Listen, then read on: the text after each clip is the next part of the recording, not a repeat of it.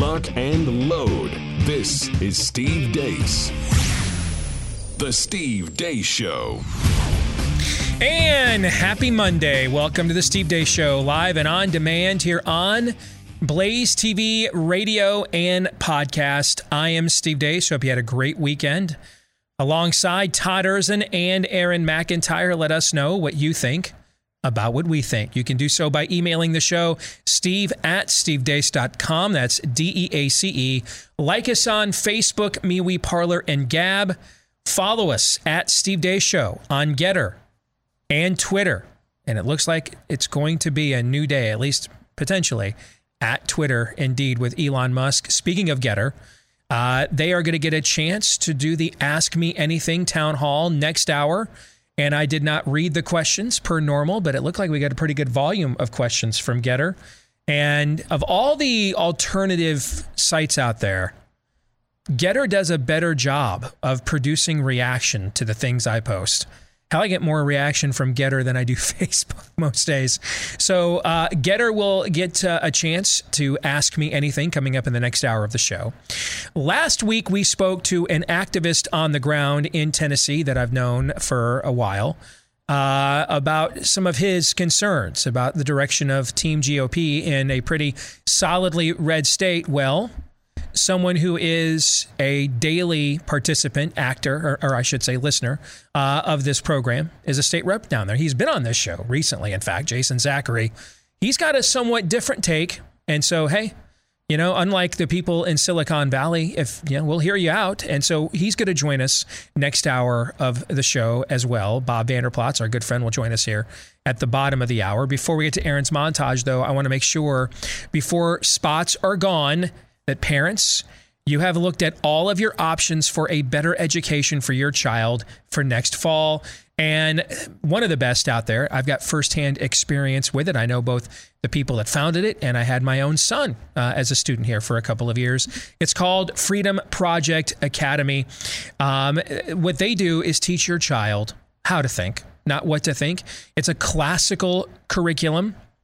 What we mean by that is critical thinking is encouraged, cultivated. You're taught mastery of important subject matter, not indoctrination into a bunch of pagan and spirit of the age propaganda. You know, the way that the people who founded, forged, and preserved the country. This is the way they were taught until about the last 60, 70, 80 years or so. All right, if you want to get more information and want to make sure that your kid is not one of those high school graduates that is reading at a 7th grade level, which is the average these days, make sure you go to freedomforschool.com. freedomforschool.com. Classes are already filling up for the fall. I know it's just late April, but don't wait till the last minute. Check out freedomforschool.com. And with that, let us begin, as we always do, with Aaron's rundown of what happened while we were away. What happened while we were away, brought to you by Winning Again. Florida Governor Ron DeSantis on Friday signed into law a bill that strips the Walt Disney Company of its special self-governing status in and around Disney World in Central Florida. And incredibly, they say, we are going to work to repeal parents' rights in Florida. And I'm just thinking to myself, you're a corporation based in Burbank, California, and you're going to marshal your economic might to attack the parents of my state? We view that as a provocation, and we are going to fight back against that. I think that partnership that developed early on with Walt Disney, I don't think Walt would appreciate what's going on in this company right now. In completely unrelated news, ExxonMobil announced Friday they're banning all affinity group flags like the rainbow flag from company property. ExxonMobil is based in Irving, Texas. In other news, Twitter has reconsidered billionaire Elon Musk's offer to take over the company at around $54 a share. This means Elon Musk, if all hurdles with the SEC are cleared, will be the new owner of Twitter, and likely a lot of people who have been deplatformed from there will be back in the not-so-distant future, maybe. A soldier with the Texas National Guard is presumed dead after he waded into the Rio Grande to try to save the lives of illegal aliens who turned out to be drug mules. The body of Specialist Bishop E. Evans of Arlington has yet to be found. In France, you'll remember President Emmanuel Macron's comments about the unvaccinated and how he wanted to, quote-unquote, piss them off with his COVID policies. Well, he just became the first French president since 2002 to win re-election, defeating Marine Le Pen by 17 points. New York Times op-ed, China and Russia are giving authoritarianism a bad name. In completely unrelated news, a New York Times Siena poll of the state of New York finds Joe Biden enjoying a 51% approval rating there. Checking in once more on Joe Biden. This ain't your father's Republican Party. Not a joke. All you got to do is look what is being played this morning about the tape that was released. Anyway, but all kidding aside, this is a MAGA party now. Former U.S. Ambassador to Ukraine, Marie Yovanovitch, just said the quiet part out loud. How do you think the invasion would have been different if Trump had remained as president? I think that Trump would have provided Putin with enough of what he wanted that, perhaps he wouldn't have invaded. So if Trump had a second term and you think that Putin wouldn't have invaded because of that, what would Ukraine look like? So we are now getting into, this is why diplomats are told never to answer theoretical questions. So we're getting into areas of, it's a hypothetical question, right? Washington Post professional doxer Taylor Lorenz went on CNN to discuss her attempts to ruin the life of the woman behind the Libs of TikTok Twitter account. I think it's incredibly important, as someone that covers the influencer industry, to know who is exerting influence in this way. For all we knew, this could have been a foreign actor, right? We finally found an environmentalist wacko who's not a total hypocrite. Police say Wynn Allen Bruce set himself on fire in front of the Supreme Court building on Earth Day and later died from those severe burns. Groomer update. We often call penises like it, or we call even early babies, we often call it, babies like it's crying because it's like not quite gotten gender and it's not quite become a person. But like a lot of conservatives who are really anti-abortion and really pro-reproduction, they're obsessed with gendering their children before they're even born. So they come into the world fully gendered because it's like how to humanize them and to stop people from being able to have safe access to abortion. Trinity Lutheran Church in Greenville, South Carolina announced a couple of days ago they're hosting a drag queen event. In completely unrelated news, a 2.17 magnitude earthquake hit South Carolina on Friday evening. And that's what happened while we were away. Boy, the back end, to quote Lindsey Graham, the back end of that montage is an excellent segue to remind you about our friends over at My Patriot Supply. You never know. You never know when it could never happen here. Happens here again. Or, again, looking at the back end of that montage, you never know when it's about time it happened here. We have been deserving of it for quite some time. Finally happens here, if you know what you think you hear me knocking, right? I'm coming in. I hear you. Okay. That's why you want to make sure you're prepared either way, okay? Just in case your pre-trib eschatology is wrong. Make sure you're ready. All right, with our friends at My Patriot Supply, maybe that's the most unique ever live read in the history of this company. A 3-month emergency food kit from My Patriot Supply, just in case Daddy ain't lifting you out of here before the poop storm starts. Make sure you're ready. We used to have like a vow not to mention eschatology. No, now it's in we're our like marketing. Ramming it into our commercials. Love it. I just got this image of Steve walking out on his street with a bucket of his My Patriot Supply food, looking up, and there is Jesus. There's his Messiah. So it was for nothing? We didn't need it? Is that what you're saying? No. Okay. All right. You're just protecting it. All right. Thank you very much. You make sure if food shortages hit that you have a food supply you can rely upon, good for up to 25 years with proper storage. And right now you can get free shipping, breakfast, lunch, dinner, snacks, 2,000 plus calories for you and everybody in your household. Free shipping right now when you go to preparewithdace.com. Again, that is preparewithdace.com. They're going to have to hire staff over there just to like parse the book of Revelation when they write their commercials and send them to you from now on. You never know, man. I will tell you, I got stopped at I was going to lunch. I mentioned last week I went to lunch with my pastor just to, shoot the breeze. And I got stopped by a guy that was an elder in my old church. And I hadn't seen him in several years. And I mean, he was like staunch LaHaye Jenkins eschatology guy. Staunch Left Behind. And I mean, he's a bibliophile in the biblical sense.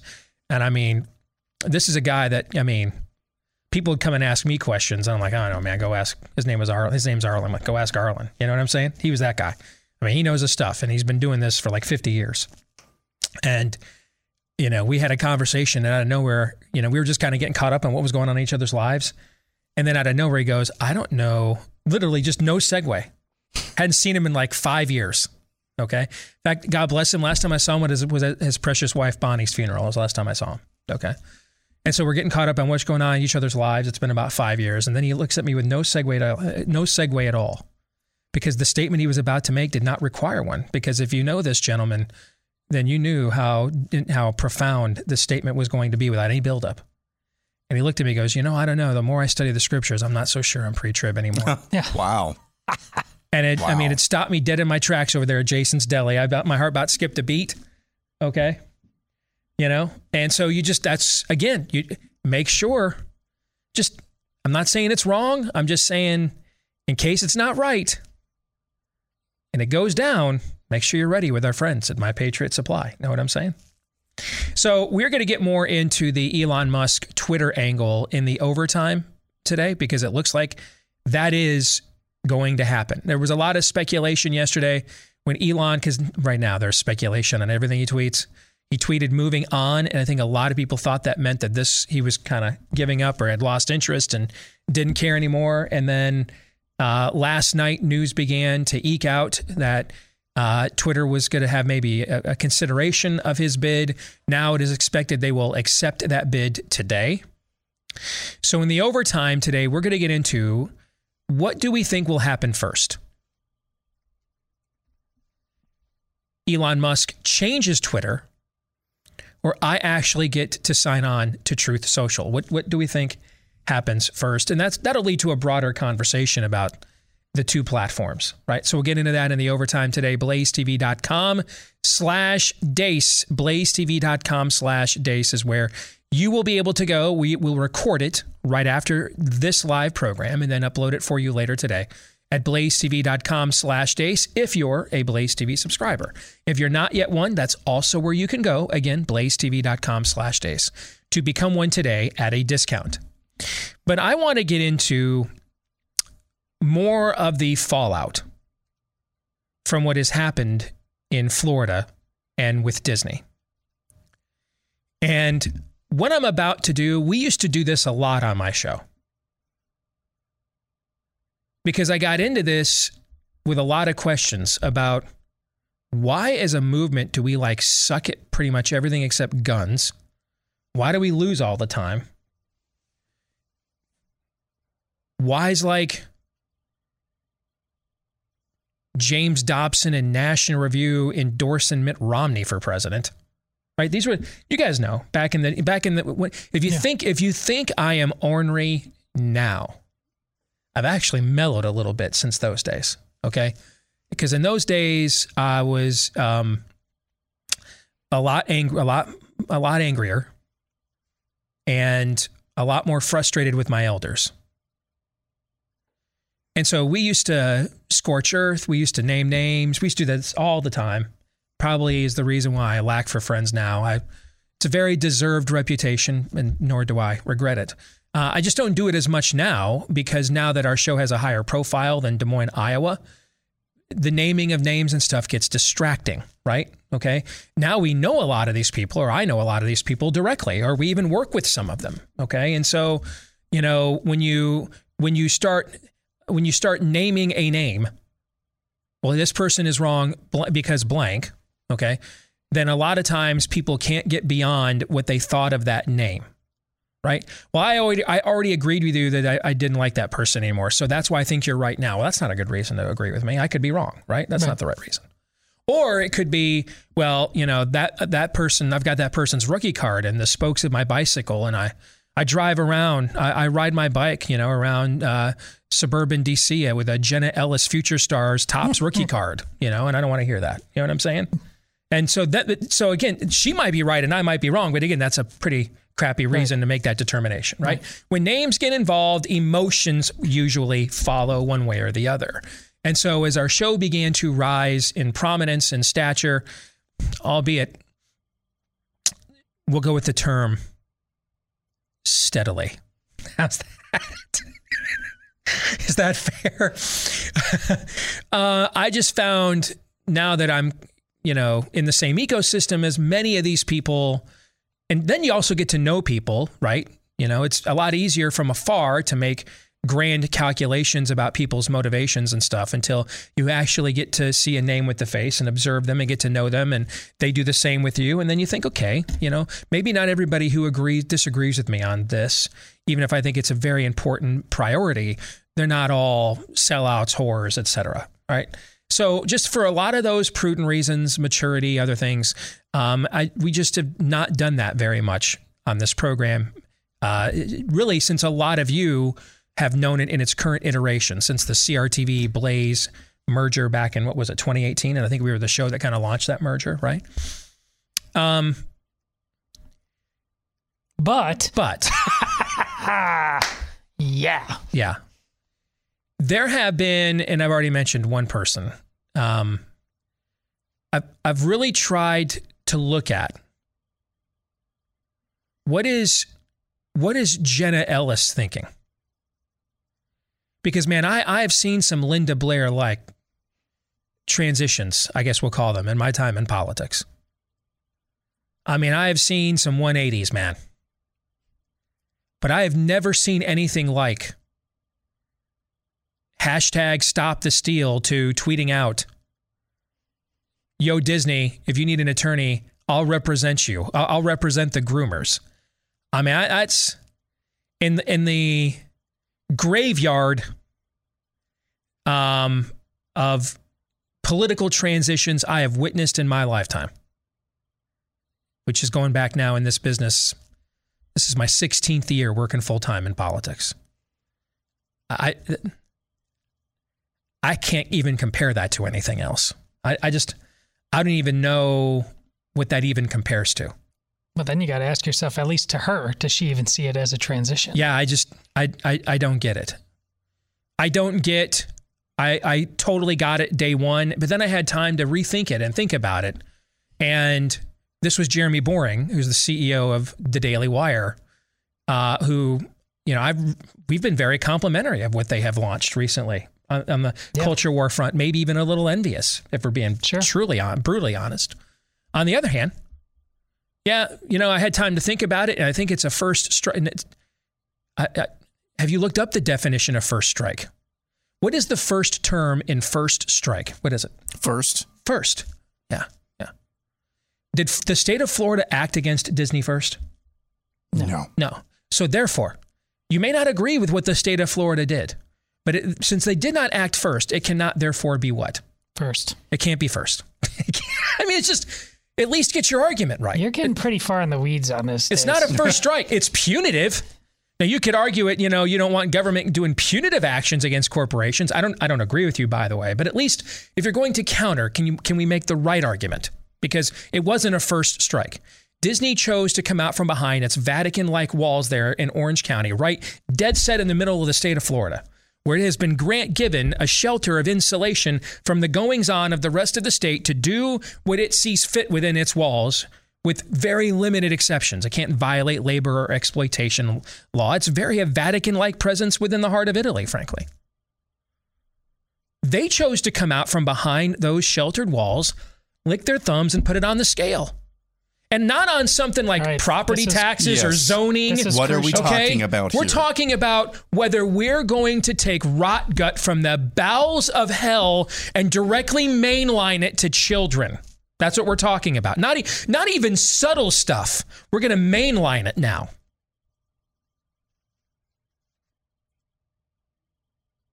They made that choice. They made that choice first. The state of Florida just reacted. It's not a first strike, Jeremy. It's not. By any definition, the first strike means you struck, what is it again? First. Who struck first here? Florida did. In fact, they even struck second. They said they were going to do this and then said, we're going to go to the governor and lobby. Maybe even they struck third. They then turned around to their Rainbow Jihad employees and apologized for not putting their thumb on the scale more often and sooner. If anything, the state of Florida has struck fourth. They're much closer to striking fourth than first. So after looking at these arguments, I have come to the conclusion that none of them have any merit whatsoever. They're all stupid. I mean, I hope people are paid off to say these things because I always prefer a good whore to a slut. Now, that's something you guys have heard me say for pretty much the length of my career. I can respect the whore. It's the world's oldest profession for a reason. Everybody gets we need instant gratification, and at least someone provided that in exchange for a fee. As the great prophet Big Daddy Kane once said, pimping ain't easy, but it is necessary. The issue I have is with sluttery. I'm just so insecure that I put out like this. I just, I want to be seen riding shotgun in his Camaro and he gave me a breath mint afterwards. Right? That's the person that nobody respects. I just want the affirmation, the approval. I'm that needy of a person, right? And unfortunately, there aren't as many whores in politics as you might think, which is unfortunate. Things would be better off. If we were back to just relying on craven ambition, we'd get our way a lot more often. Really, a lot of it is just sluttery. I just want the ratio on Twitter. I want some blue check mark I've never met. I've still never had anybody stop me in an airport. I have had somebody stop me in an airport and say, let me explain to you why I think the Tony Blair is the false prophet in Revelation. That did happen to me once in an airport. I've never had someone stop me and say, hi, I'm a member of the Twitter mob. Have you ever had that happen? No. No, you've been traveling a lot recently with Ainsley, right? Nobody's ever come up to you, especially after what she's been doing recently. The Twitter mob hasn't approached you to announce themselves. No. So a lot of this is just sluttery.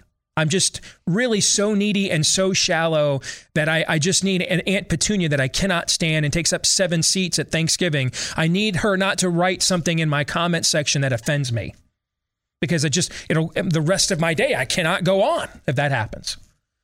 We need to bring back the whores. This business needs more whores because at least then, you know what? I'll bid higher. If it's a transaction, we'll bid higher. We don't have enough whores in this business right now. Trust me. Way too many sluts. Dace out of context right now. His brain is just exploding. All right. So let's go back. I'm talking Vince Lombardi level. This is a football square one. Can we do that? So yesterday morning before I left for church, I posted this thread on Twitter. I'll share it with you now. The government is a proxy. That's another term for representative. The government is a proxy for the people in a republic. What form of government are we? A republic. We are a republic, a representative republic. A corporation is a proxy for its shareholders when it is public. Is Disney a public corporation? They are. They are. So that means, therefore, that both of these are actually extensions of the will of the people, albeit in separate contexts, but they are Republican forms of governance, especially when said public company is also getting public goodies from the government. Okay?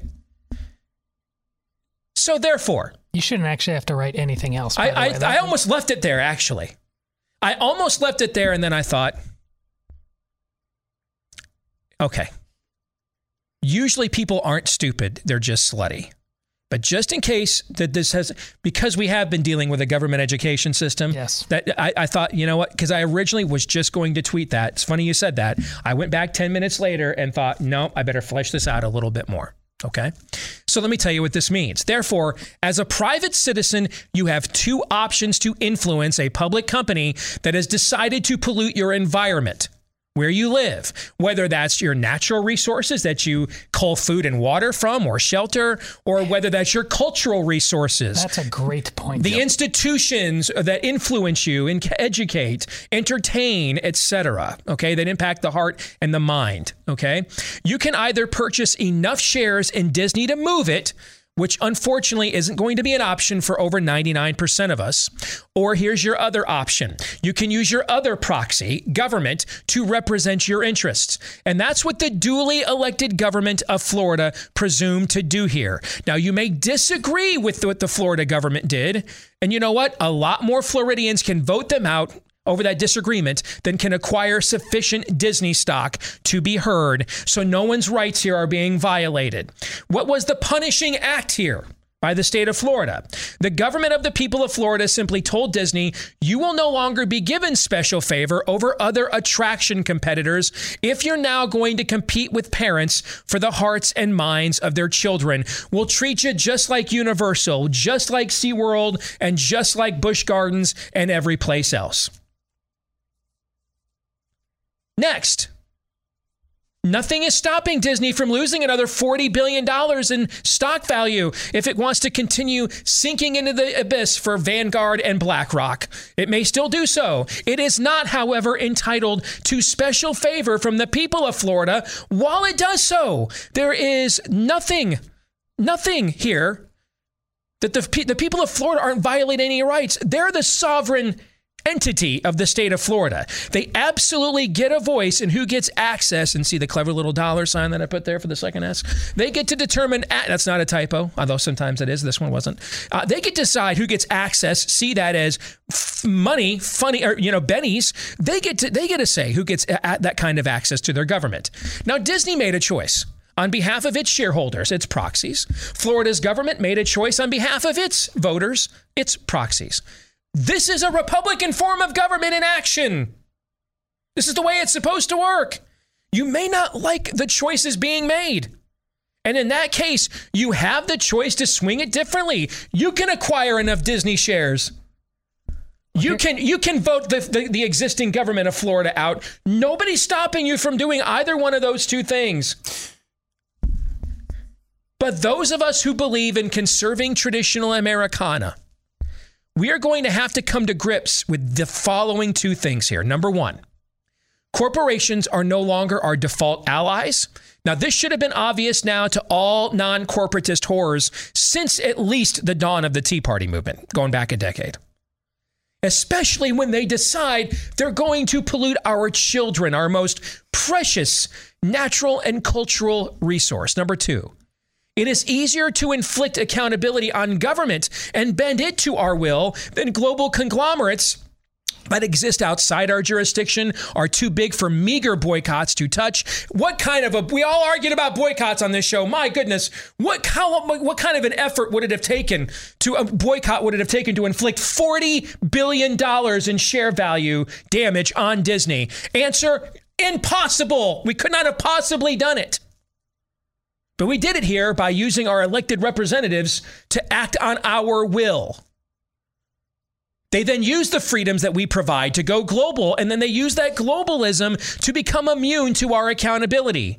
However, just as when an individual violates the social compact in dire ways, he is punished, the same must occur when groups of individuals, that's another name for corporation, they commit such malfeasance. The same must happen. Disney violated the social compact. This is so obvious, so clear, and so necessary that you are only left with four options on those wearing a uniform who claim otherwise. Number one, they're dangerously stupid or naive. Number two, total frauds. Number three, can't move beyond the Reagan 80s and Lee Iacocca era. Number four, Matthew 23:23. The letter of the law is their idol, thus forsaking the spirit of it. They can't get beyond a certain libertarian tendency or ideological precedent to see what time it is right now. All of those options are bad. I would urge all of you move on from them. Move towards those who know what time it is. We'll fight for you. For the cultural hour is late. Every amount of time we spend responding to these Tobias and Sanballats, that is time we do not spend rebuilding the wall. I'll let you guys and our friend Bob Vander Plaats react to this when we come back.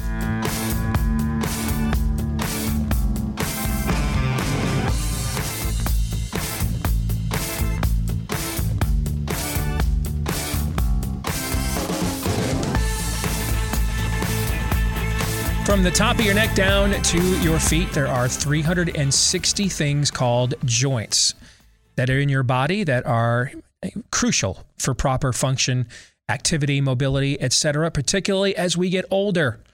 Right? Even as we get older, we can get in better shape, we can be healthier overall, but your joints don't necessarily grow younger while that's happening.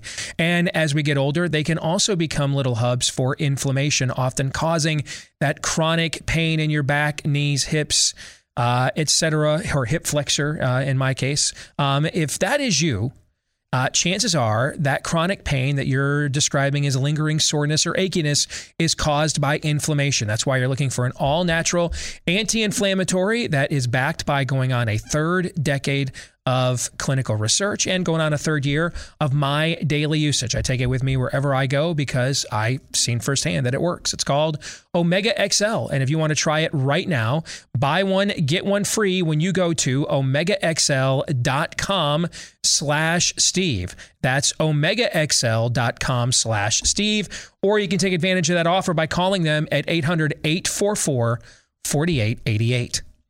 Well, let's get some reaction to what I just laid out is going on right now. The controversy over Florida stepping up to the plate and pimp slapping Disney around, and over some of the arguments that you're seeing against it on the right, which frankly I think are all a variant of either dumb or bad. I seriously don't think they have any merit on any level whatsoever. I don't think there's a legitimate criticism. I've not seen one, and I've seen all of them so far. Maybe I'm wrong. So let's have a little roundtable discussion and welcome in our good friend, Bob Vander Plaats from the Family Leader, because this is obviously an issue right in your wheelhouse, brother, I would imagine, right? It definitely is. Well, family is our middle name, and it used to be that Disney was all for family. But Steve, it's good to be back. I was just in Boston and Delaware, and the beauty of that was we flew mask-free.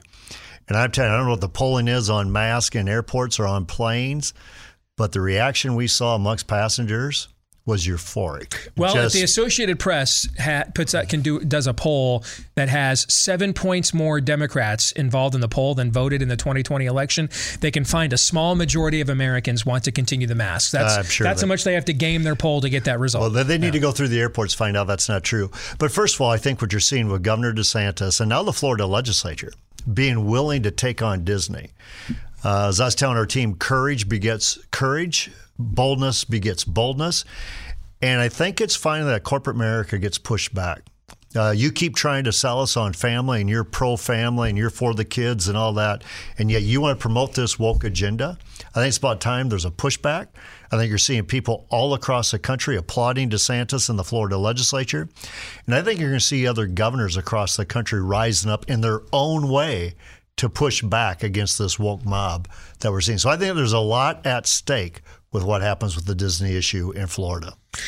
Why has this taken so long to get a Republican in a position of power to do this at such an offensive and obvious offensive meaning in terms of the gesture and the tactic, not in terms of we're offended by it. Okay. Why has this taken so long to get a lot of people on the right, particularly in decision-making processes or in the punditry process, to accept the reality that we have had a major political realignment in America in the last couple of decades, and it's largely occurred within the boardrooms of most corporations, that they are they went in the 80s from being funders of causes and organizations like yours and into the 90s to then they kind of didn't fund anybody and went neutral, and now they're active funders and believers and participants in the spirit of the ages causes. Why have we taken so long to come to grips with this?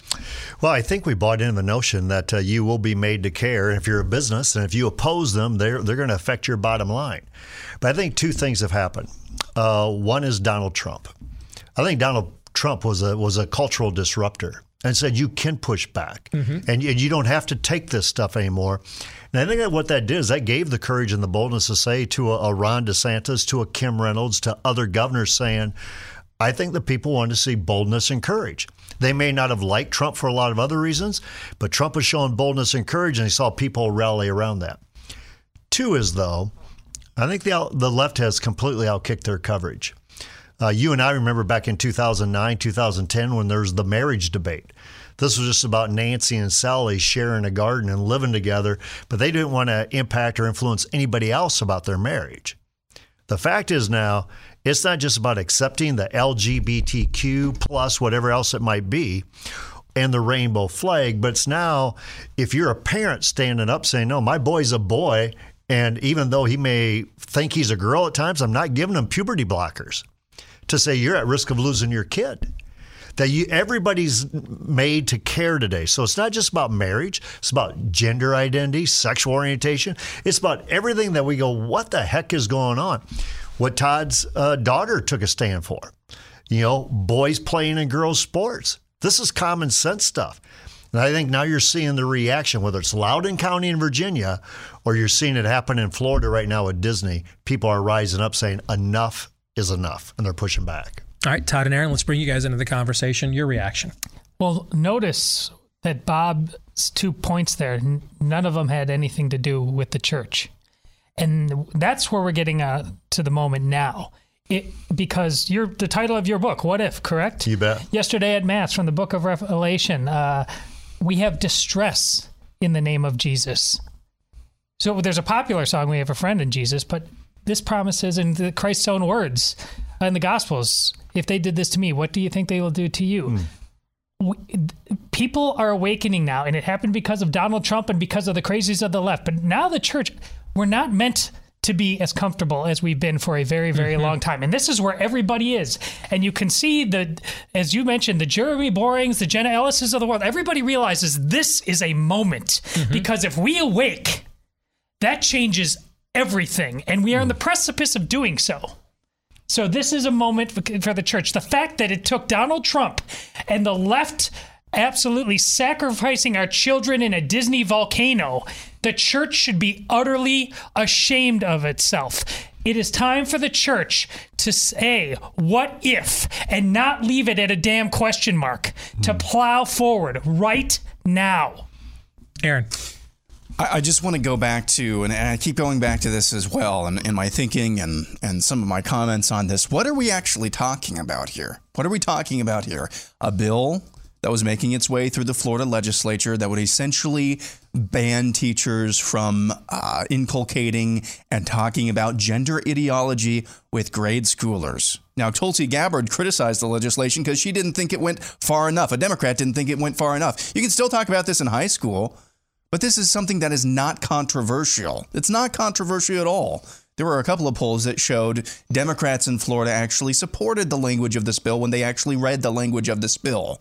What is the benign, innocent explanation? My favorite question, by the way. What's the benign, innocent explanation for Disney doing what they did and coming out and opposing parents' rights? One does not exist. There is no benign, innocent explanation for this. So we're talking about groomers here. And then you have all the Zoom calls that came out as well, where they're just saying, yeah, we're going to put this in all of our content. This is a big push for us. Do you really think that a corporation like that deserves taxpayer or really any special benefits from government at all? No. So what's the benign, innocent explanation for a state exercising the power that a state actually has? It's criminal to me that a lot of people on the right that I see opposed to this are talking about this as if it's some sort of marginal top tax rate issue. It is not. It's another thing if it was like even critical, Common Core math. If it was something about that, there's a little bit more of a gray area. But in this instance, there is no gray area whatsoever. And so I don't get the mind-numbing, stupid criticism about this at all on any level. Bob, I want to get your reaction to what Todd and Aaron had to say before I chime in. Go ahead. Well, a couple things. First of all, with Aaron, I think you're exactly right. First of all, the CEO of Disney initially, he's kind of hands off of all this stuff. Mm-hmm. He was forced to get into this deal. Why? Because of the grooming mentality. This is about advancing an agenda that just happens to put your children in the crosshairs. Okay? Todd, I love how you brought up the church. Because when I go out and I speak and I talk about, do you know what a depraved mind looks like? Are we living out Romans 1? And now you're seeing a remnant of the church, that still believes God's word to be true and that Jesus is the way and not a way, that they are rising up and they're standing up. But they're being encouraged, too, by seeing leaders lead on some issues that are of basic importance. And actually, it absolutely is a threat to the gospel. And so in a culture that is saying, where is the hope today? Well, the bride of Christ still has the ultimate hope here. And that's why we pray for that spiritual revival to take place. What do you think of what Aaron had to say? I mentioned it just a little bit earlier. I love what Aaron had to say. That this isn't some benign deal. Take a look at what the real agenda is here. And so I'm not sure. Matter of fact, I think it's long overdue that leaders like DeSantis are leading on this issue. Because if you were running for governor in Florida, your political consultants, the first thing they tell you, do not take on Disney. I mean, Disney is a sacred cow in the state of Florida, okay? And what he's shown is I've got a willingness. If you're going to put the children in the crosshairs, so the Gospels said, it'd be better for you to have a millstone hung around your neck and thrown out to the deepest part of the sea. DeSantis is taking a lead on that. And I think he's seeing people are applauding him for it. And I'm encouraged that people are applauding him in the Florida legislature for doing it. I think for audiences like ours, there's a couple of teachable moments here. Number one, these are things that could have happened a long time ago. These are things that could have happened a long time ago. We didn't have to let it get to this far. And one of the main reasons that it did, Todd has talked about comfort. The woman that used to sit in your chair, Jen, used to say on this show quite frequently, comfort is the bane of the Christian. Okay? But we were comfortable buying books that got us riled up but didn't challenge us to do anything. We got comfortable listening to shows that got us riled up, entertained us, but didn't challenge us to do anything except just passively sit there and vote GOP like a good little lemming every 2, 4, or 6 years, depending on the office, and save America every time you do it while paying no attention whatsoever on a granular level to what is actually going on in the community around you and how it's getting funded. What's happening is you are now waking up, and that's a good thing. Here's another thing, though, you need to wake up to, is that you have put a lot of people in positions of prominence as your proxies, as your representatives here in quote-unquote conservative or alternative media, within the Republican Party, et cetera, that have absolutely no will, no stomach, no vision, no foresight, no balls whatsoever for the level of conflict that must take place. And so it'll be up to you to continue to support and subsidize such people and entities that essentially, if you guys want to keep buying William McClellan's books, keep getting more of William McClellan type of generals. You want to keep listening to William McClellan types of shows, you'll keep getting more of William McClellan types of generals. You need to look for some grants. And as you like to say, what did Lincoln say was the reason that he turned to Grant? What was it? He fights. He fights. That's why. Thirdly, this is over taking away a regulatory exemption and an extra tax goodie that arguably the most valuable corporation in modern American history doesn't need. Okay? It doesn't need. Guys, this isn't even like a substantive threat to their existence as a corporation. And so if there's this kind of blowback from prominent people on the right, tyranny, Steve, tyranny, yes, then again, I think you understand. They're showing you, I just don't have it in me. Despite what I was claiming a week or two ago and doing Forbes features and everything else, I just don't have it in me truly. Because here's what it also means. The other side's going to respond. Sometimes they come back. Sometimes the bully hits back. They're going to respond. And if you're a righty-favored business and you're getting any kind of tax bennies or regulatory bennies, think they're going to strip those things away? Of course they will. Of course they will. And I wonder how much of that is driving some of this angst. Yeah. Hey, my gravy train may be disrupted. To that, you know what I say? Yep. May all the gravy trains be cast into the refiner's fire and blown into a smithereens, because those are more tools of comfort that help us to then give comfort to the enemy here, because we don't want our particular gravy train threatened. We're like the idol makers of Ephesus, not like Paul. We don't even know if we believe in Diana and Artemis, or Artemis, her surname. We just know that we make a freaking crap ton of money selling these idols. And if these people rise up in this name of this strange God, Jesus, that this tent maker is preaching, it threatens our bottom line, right? See, Mother, better for one man to die than for the whole paradigm that we have, the gravy train we've created, to perish. You see the analogies I'm drawing here? I think that's driving a lot of this so-called angst from the so-called right. Amen. Bob, I'll give you the last word. That's almost biblical. So preach it. I think there are things that, for those on the right who are saying it's just a tax break, just a tax. Who are we to give Disney a tilted playing field against other competitors in the entertainment industry? Number one, that's not conservative whatsoever. Let them play on a level playing field. So I think it's right to bring it into question. The other thing, though, I'd point out to you guys is that when we are typically the most bold and we're the most courageous is when we're in the minority. And we have nothing to, so we yell and we scream about how much better things would be when we're in the majority.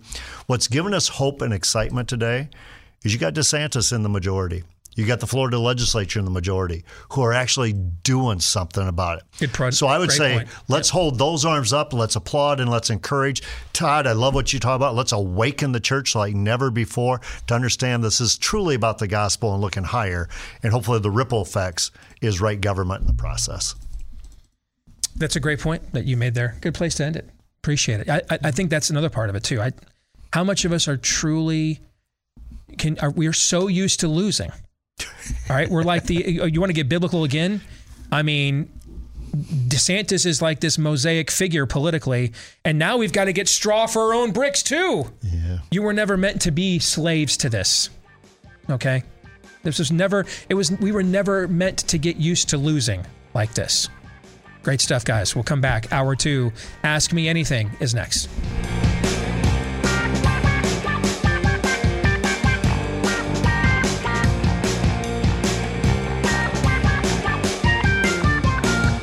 All right, we're back. Hour 2. Here we are, live and on demand on Blaze TV, radio, and podcast. Steve Deace here with Aaron McIntyre, Todders, and all of you. Let us know what you think about what we think by emailing the show, steve@stevedeace.com.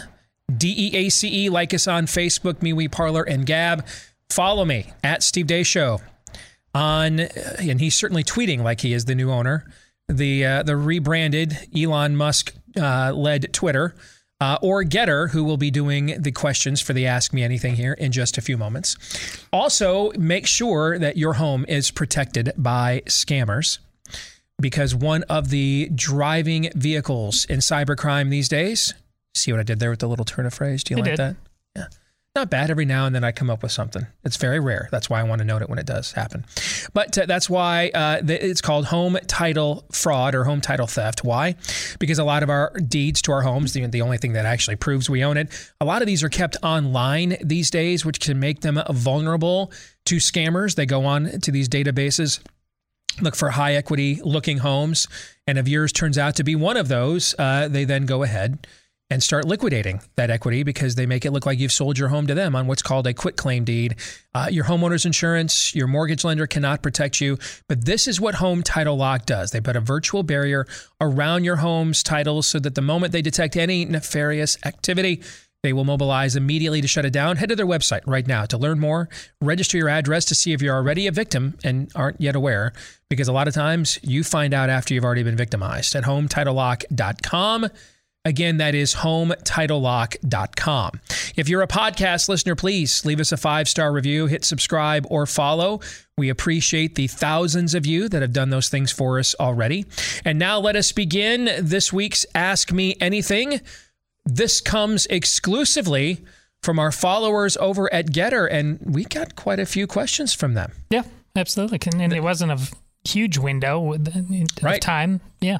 Yeah. So, I mean, the Getter does a good job of cultivating its audience compared to the other alternatives out there I have found.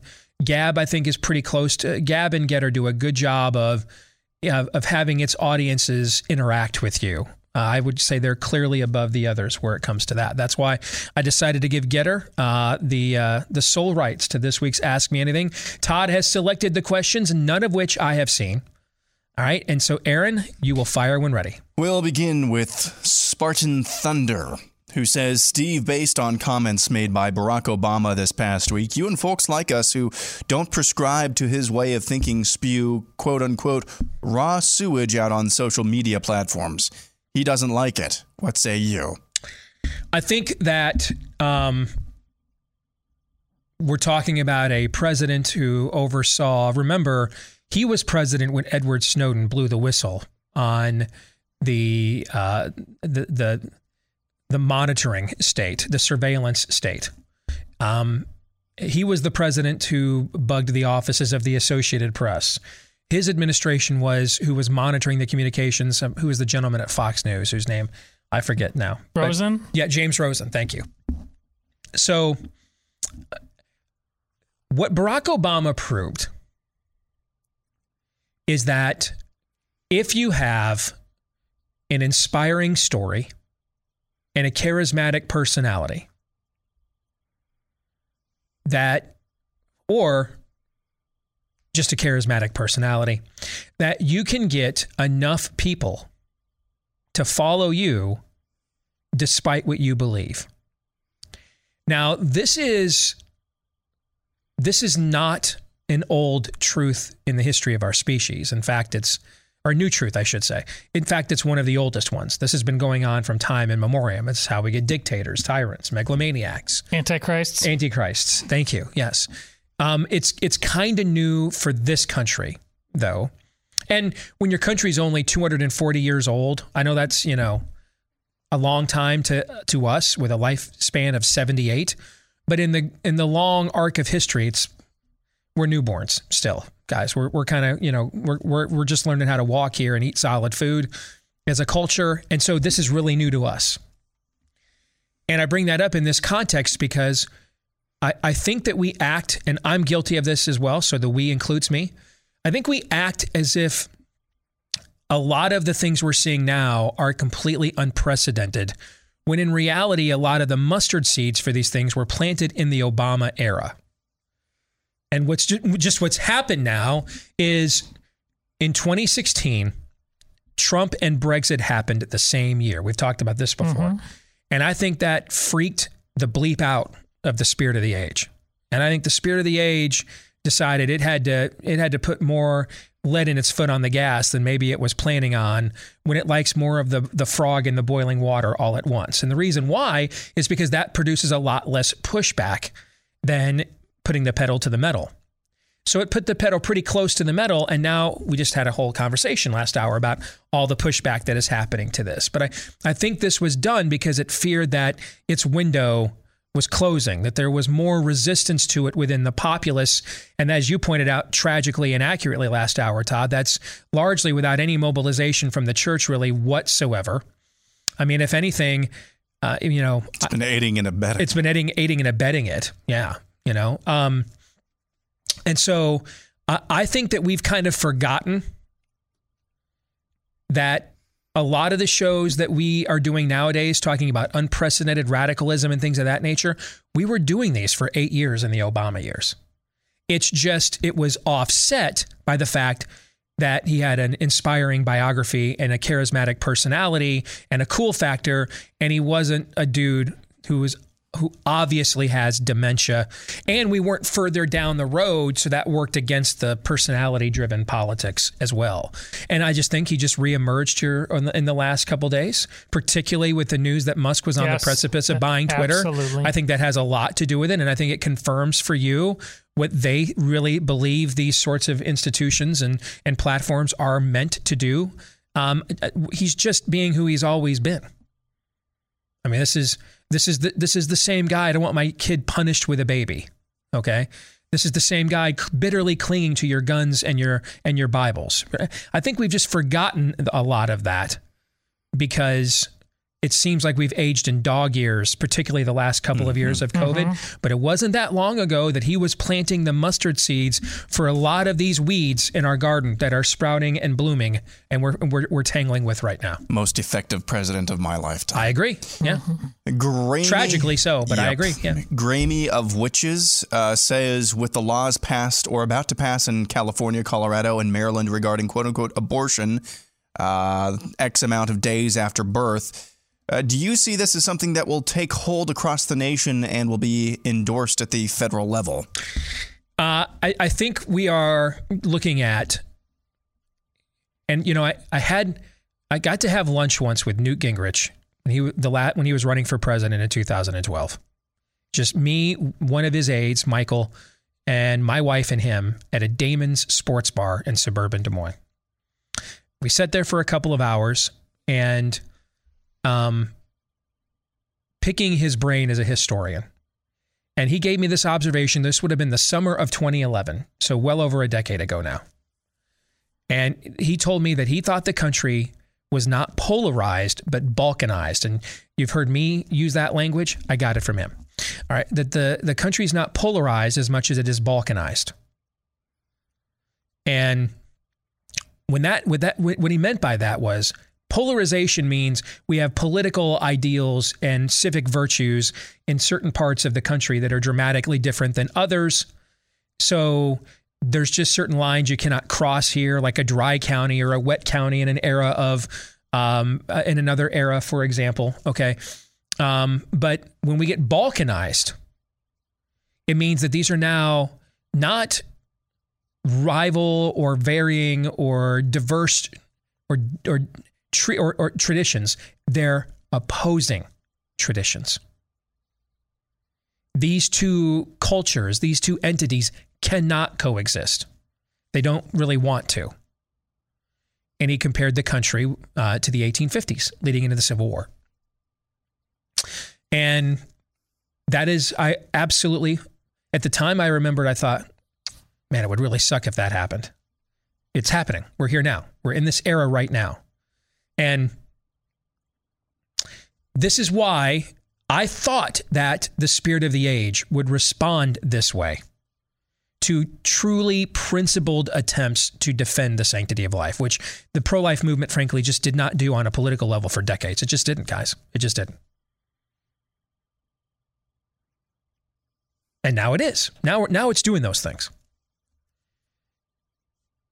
But because we've often drawn the analogy between abortion and slavery. Remember, Dred Scott lost. And that's why it was a win.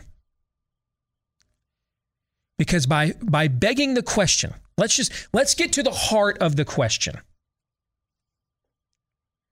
No longer how do we mathematically calculate black populations and slave populations in a where some states they're slave and some states they're free. Which states will be slaves and which states will be free? If no more qualifiers. Point blank. There's a gentleman sitting in this courtroom right now. Claims to be a man, and he claims his name is Dred Scott. He claims to speak, breathe, think, bleed, love, hate, just like you do, despite the fact you're white. Is that a human being or not? Point blank, no more qualifiers, no more political machinations and compromises. Just tell me, justices of the U.S. Supreme Court, is that a person? What did they say? No. But the fact that they were made to say that, and in public, took the abolitionist movement to an entirely different level. It radicalized it, mobilized it, intensified it to a completely different level. Because now it was out in the open. And it was already out in the open if we were being honest. But see, we didn't have to be honest, and we didn't want to be honest. Nope. Now we have to be. We cannot stop seeing, we cannot unsee what we have seen. I've used this analogy in the past. Black people standing up to high-pressure water hoses in the South got a lot of white people in places like Michigan and Ohio and Illinois. They didn't want to have black neighbors either. But as they sit there watching Walter Cronkite and Roger Mudd on their black and white TVs over the TV dinners, and their kids are coming home from school and sitting down and seeing this and like, Mommy and Daddy, why is this happening? And that led to some uncomfortable conversations. Suddenly now they're the ones calling their congressmen and senators and say, hey, that's got to stop. I don't want to see that on my TV screen anymore. Make it stop.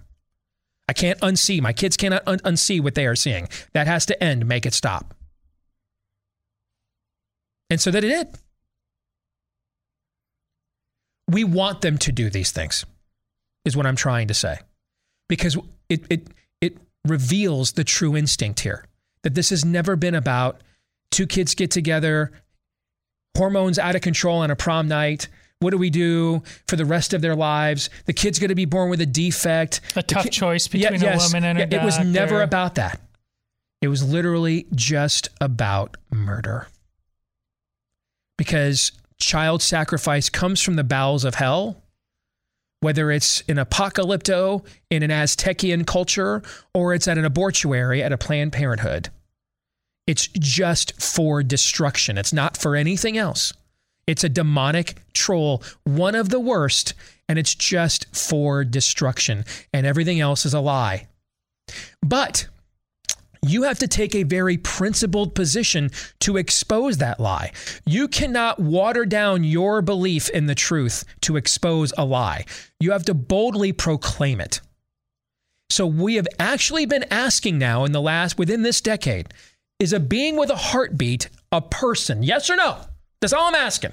Is a being, first thing when the first responders show up at the scene of an accident, what's the first thing they check for? Pulse, which signifies what? Heartbeat. That's the first thing they look for a proof of life or lack thereof, right? So as a being with a heartbeat, is it alive? Is it a person or not? And now you're seeing a lot of their fake arguments. They don't even try them anymore. They just now go on camera like what you had on Friday. F those kids, man. Kill those kids. It's what they always thought. It's what this was always about.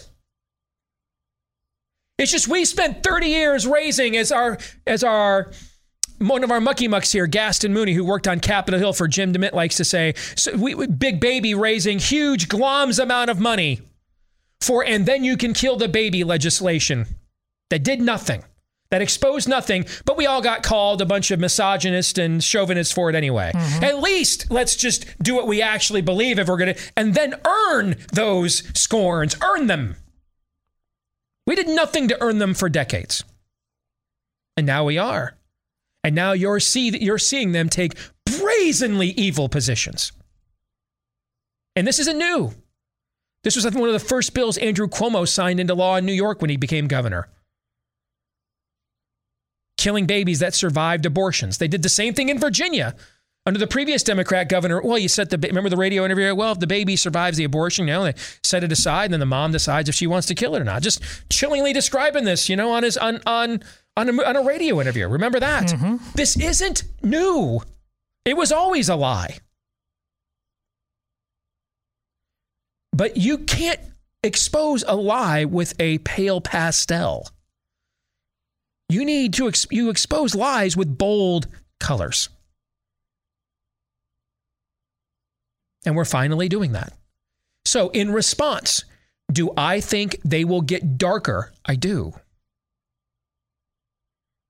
And strategically, that is to our advantage. Because if we fight, if we continue down this road, yes. Because there's a reason, even remember, we're all sinners. We're totally depraved. We're not utterly depraved. We still have a conscience. There's a reason why they had to come up with all these talking points to get so many Americans to indulge in such a dark art. Because they wouldn't have done it without it. If they ran ads that said, we just want to kill kids and harvest their parts for an unseemly amount of money on an open market for medical research. How many moms, 15 or 35, are walking into a Planned Parenthood for that? I don't know what the number is, it's less. But I know it's a hell of a lot less than the 100 million who have, or the 60 million who have. And so that's why they had to lie. They didn't lie because they didn't have to, because they did.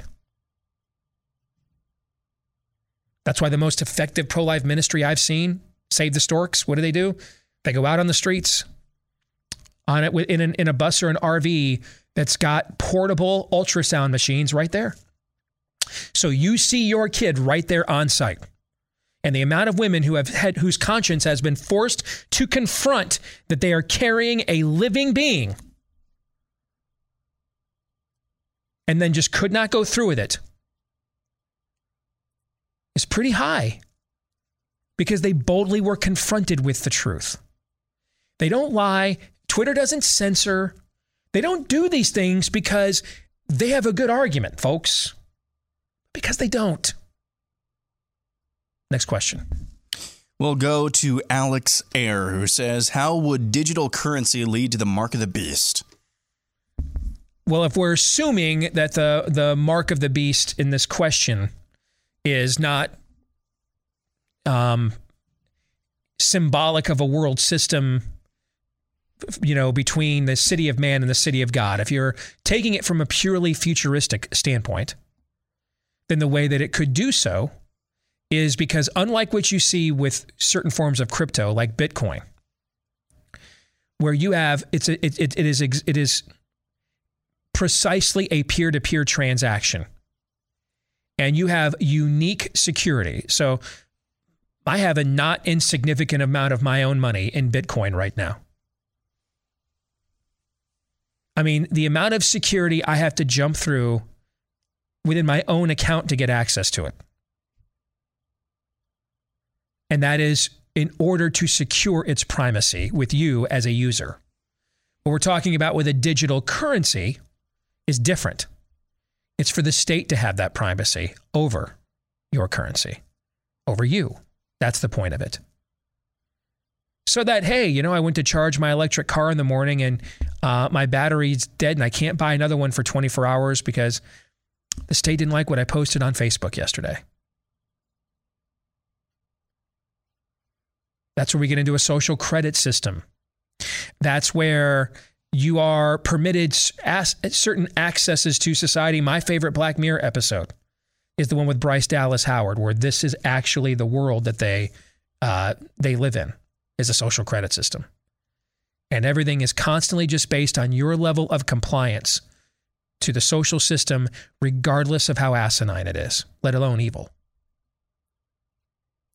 Now, I don't know if that system leads specifically to a mark of the beast in a futuristic eschatological viewpoint, because I don't know for sure that that is the right eschatological viewpoint. But I do know for sure that if it were, there would be no other, or at least no better path to such a thing manifesting itself than a digital currency. Is that a good answer? Yeah. Okay. Next, Tom Gambrell says, it seems obvious this administration will not back down from its military COVID policy. Do you think a Republican administration in 2024 will invite us back into service? Yes, I actually do. I at this point, if I were making bets on who the 2024 GOP nominee will be, I would say 65% Donald Trump, which is down from what I would have said about a month ago. I would have said like at least 80. Yeah. Okay. 65% Donald Trump, 34% Ron DeSantis, 1% Ted Cruz, Rand Paul,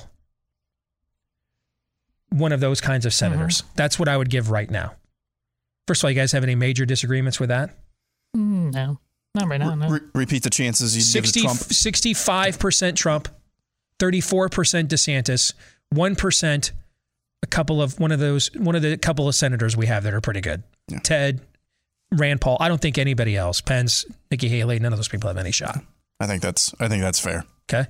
Now, again, if we'd have done this a month ago, I'd have put Trump at like 80% probably. So the odds are down. Still a 2-1 favorite though. Okay. Those still pretty good odds for Trump.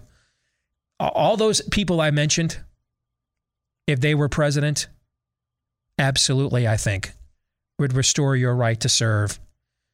The question is, do you want to? I think Trump is actually the least likely of those. Maybe, might be. That's one question: is do you want to? Yeah, that's a great point. But the second question is, can they get their orders carried out? Remember when Trump made the order against we're not going to have trannies in the military, and the military just ignored that? Remember, that's why I asked you when you said Trump needs to send the military into the cities that are during the BLM riots. I remember saying that. Yeah. Maybe they won't listen. Maybe they wouldn't listen. Yeah. Maybe they wouldn't follow his orders. So that's the question: is who is? I think all those names I just mentioned, which I think are the only names that have any possibility of being the GOP nominee in 24, I think they would all give an order supporting your reinstatement.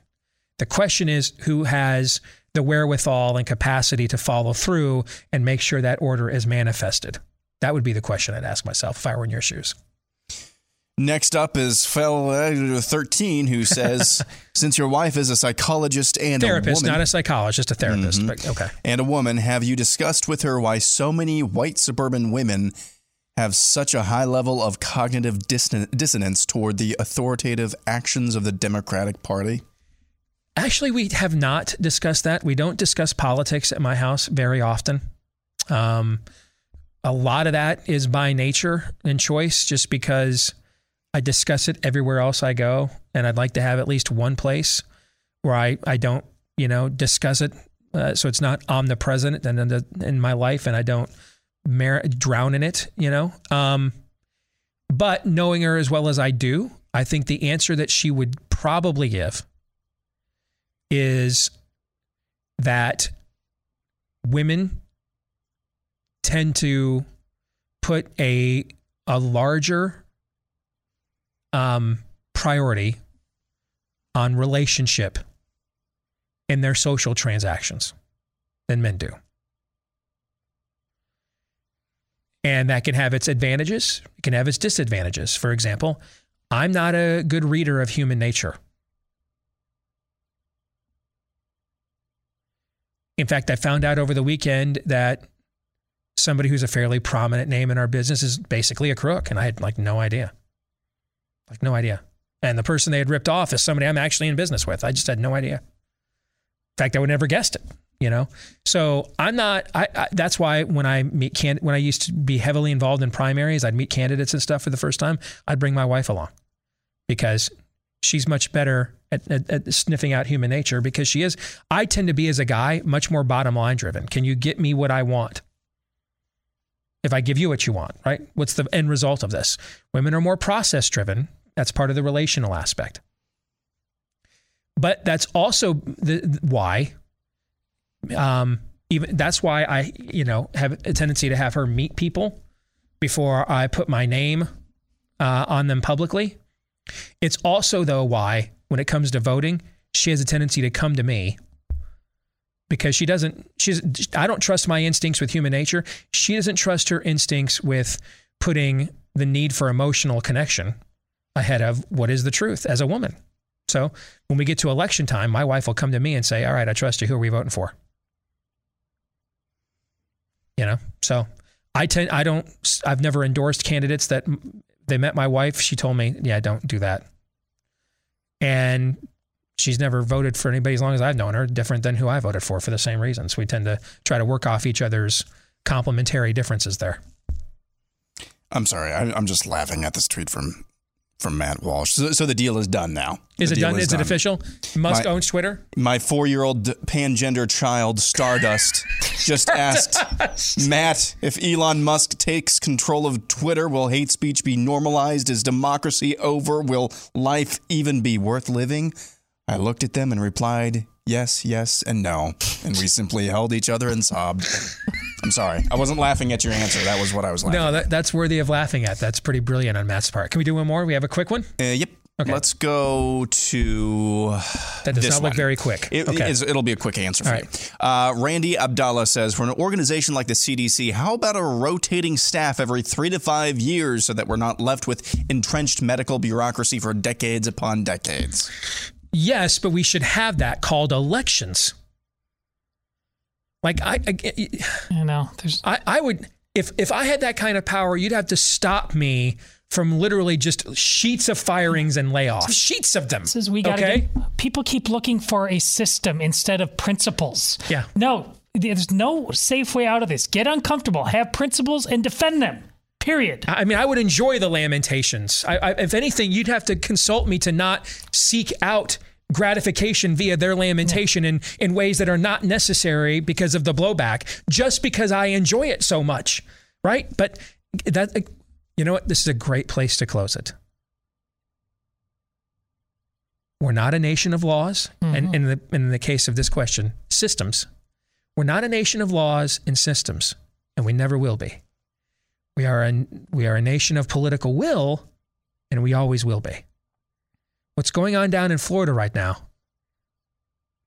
is a guy and his wife and his team has the will to say, let's find out. Someone emailed me this morning and said, Ron DeSantis is the first let's find out politician. And that's exactly right. Well, let's find out. Let's find out. For too long, we've been represented by people that weren't willing to say, let's find out. I have no idea if Elon Musk will be better for Twitter. He can't be any worse. But isn't it good just to see an alpha male say, yes. I'm swinging the bigger stick here. Let's find out. Yeah. For a change. As opposed to boasting about it, tweeting about it, and then, we can't fire Fauci because the media would hate me. I thought that was the media you defeated like 17 times ago. You know what I'm saying? Let's find out. I know this. Not finding out, being complacent and passive, it can't get any worse, right? Could they hate you more? Well, let's find out.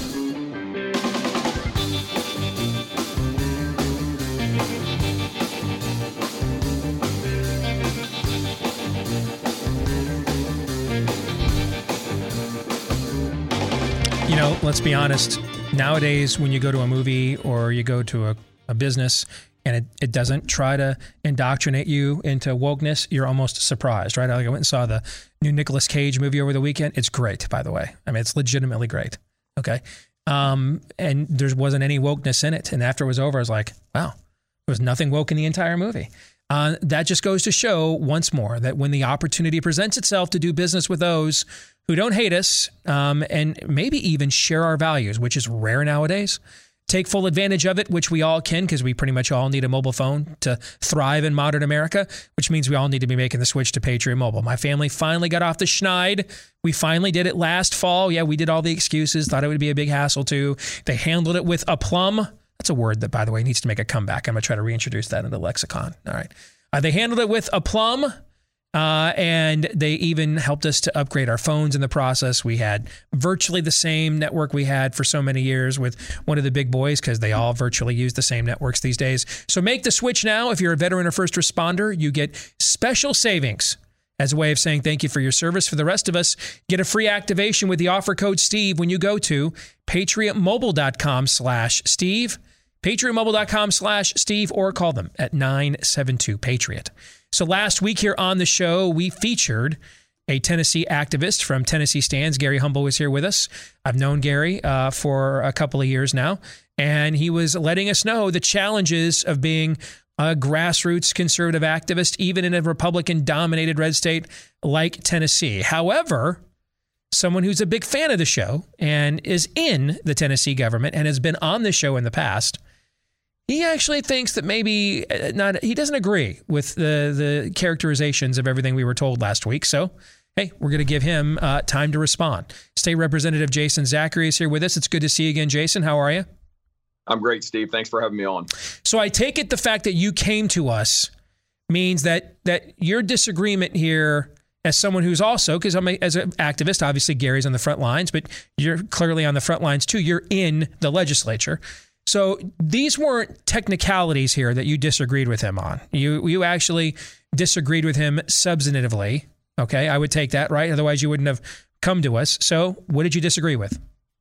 Yeah, a couple of things, Steve.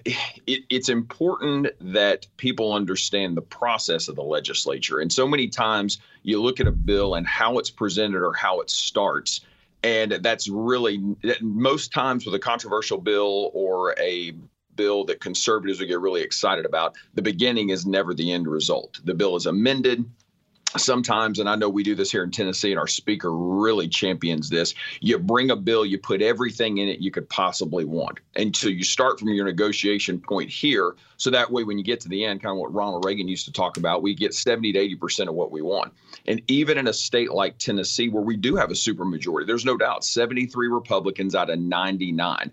That doesn't mean that everybody in the supermajority is Ted Cruz. I mean, we have all representations within the supermajority, from moderates to mainstreams to far-right conservatives.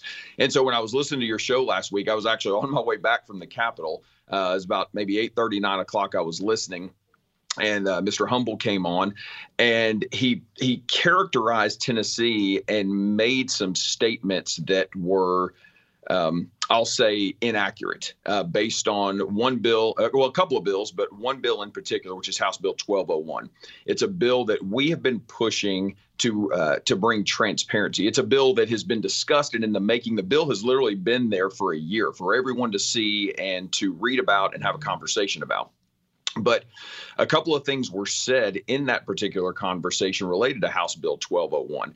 And he made it sound like we were trying to silence conservative voices, which could be the furthest thing from the truth. The accurate portrayal of this, we are trying to stop entities and people like George Soros from influencing Tennessee elections. We have a supermajority. We have had incredible progress over the last 12 years under Republican leadership with Republican governors and the Republican state legislatures. We're the most fiscally stable state. We have the lowest debt per capita. We're the lowest debt state. The list goes on and on and on. And if it related to specifically back to House Bill 1201, there was this characterization that we were trying to stop mailers from going out, that we were trying to silence these grassroots conservatives from engaging with their membership, and that is simply not accurate. Any of your listeners can jump on the Tennessee Journal website and look at House Bill 1201, and both the Senate and the House amendment, they both passed. We do have to go to conference, but the differences have been worked out.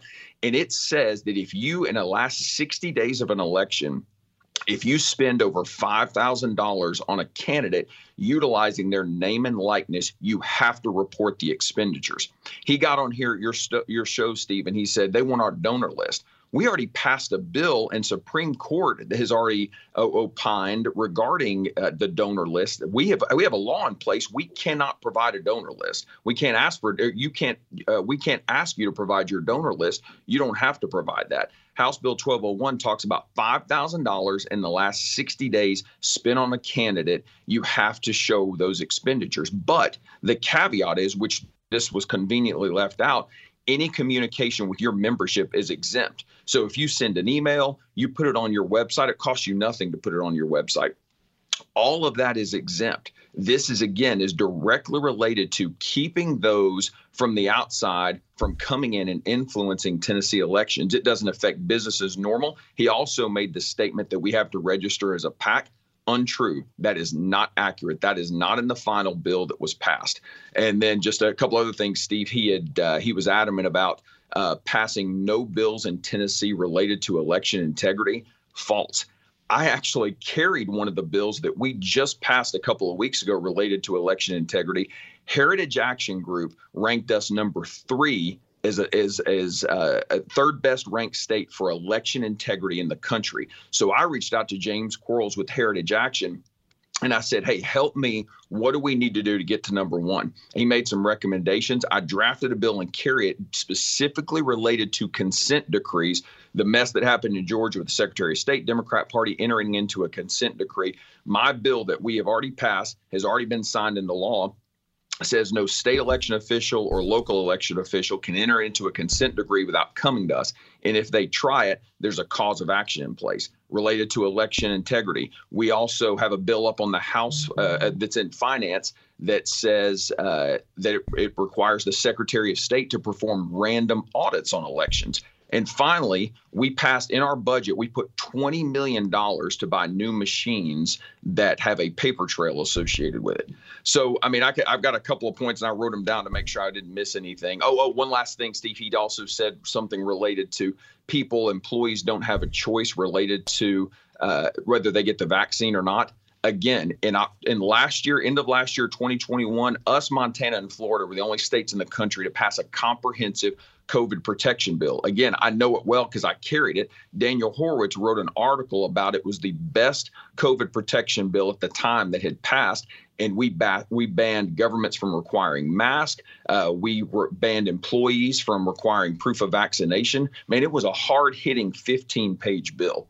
So I'll stop there and let you jump in. But, man, those were some things. I have an appreciation and a respect for your show. I listen to it daily. And as I'm driving back from a long day at the Capitol, and those things were said, trying to portray us as like Ohio or Maryland, man, are we perfect? No. Can we do things better?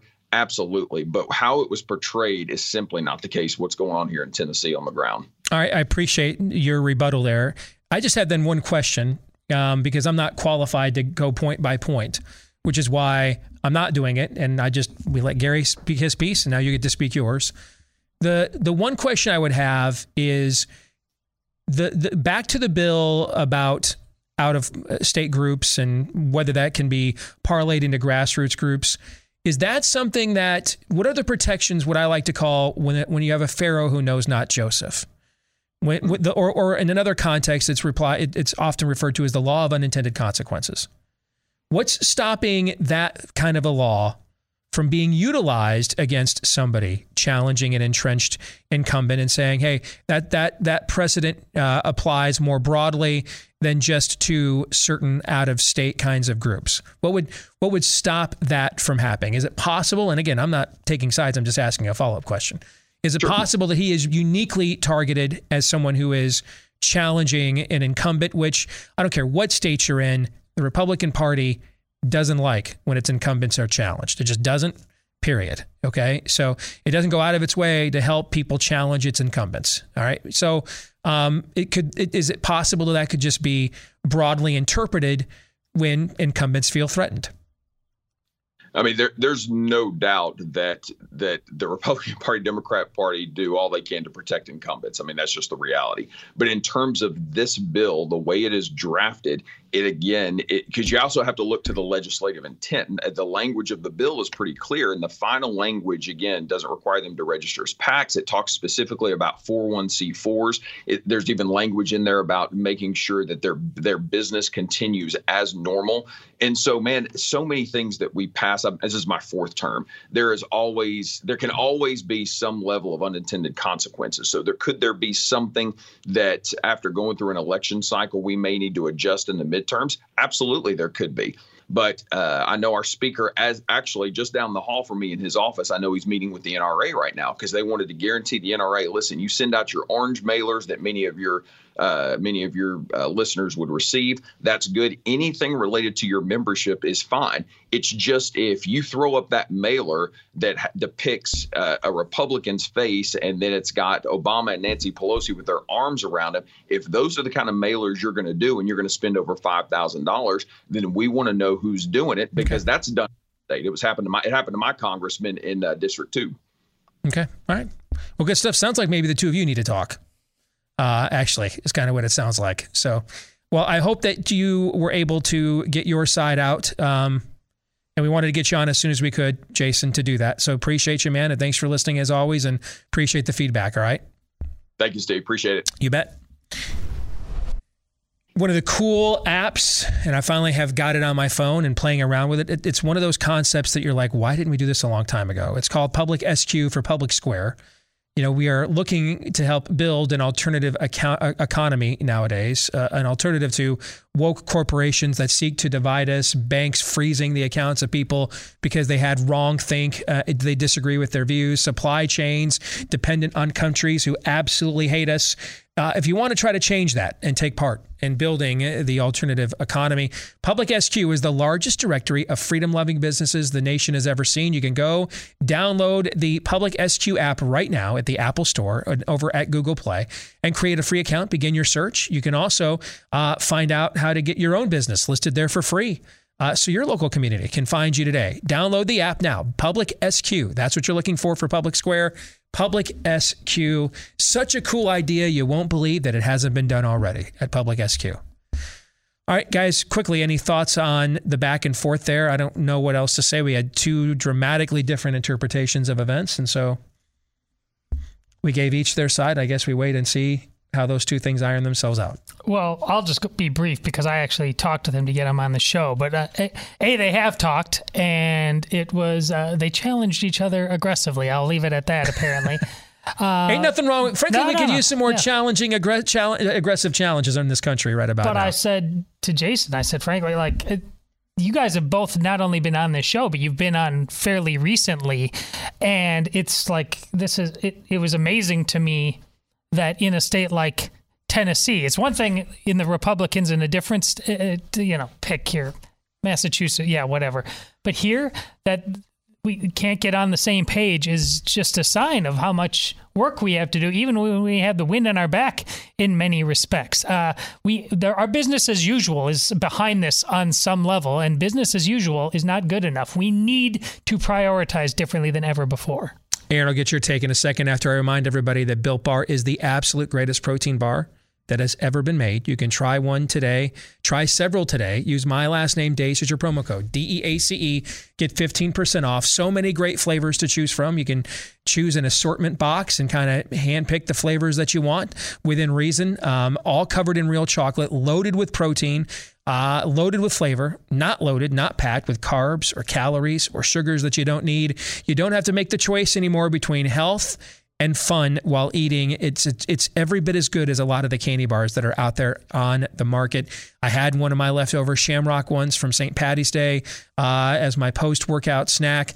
It's just phenomenal, folks. It's among the best products that I've experienced and tried in any format over the last few years. So Built Bar is where you want to go for the absolute best protein bar ever made. Built.com is where you want to go to purchase it. Go to Built.com, BUILT. Use my last name, Deace, as your promo code to get 15% off when you go to Built.com. So, Aaron, one of the things that kind of stands out to me is what may have, let's assume that everything, just for the sake of argument, that everything Jason told us was correct. All of his clarifications were correct. What would have happened in the past in a red state like Tennessee, though, that would have caused somebody like Gary to have so much instant suspicion of what would come out of a predominantly Republican legislature at the exact same time? Oh, we have no examples of that. Right. Yeah, there are none. Very thin file when it comes to reasons to be suspicious of the Republican Party. This conversation encapsulates three different fans or listeners. I don't know if they're fans or listeners of the show. Robbie Starbuck, Gary Humble, Jason Zachary.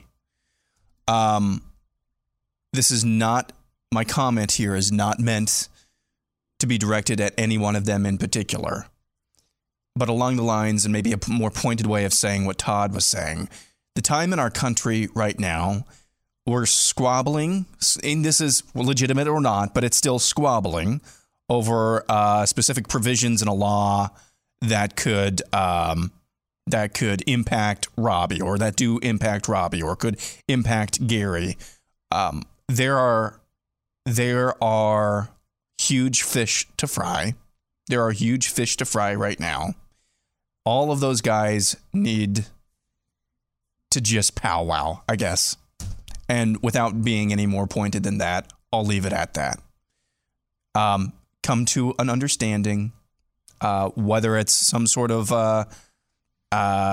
scene from The Godfather. Come to an understanding and get this, because I don't get the picture from any of those guys that there are fundamental ideological disagreements. This is just about process. And I don't think it's a wise use of time to be squabbling about this. That's all. Okay.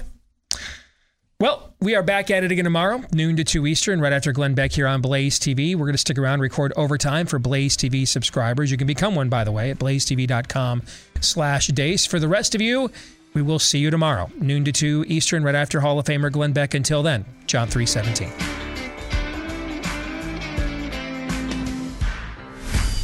This is Steve Deace on the Blaze Radio Network.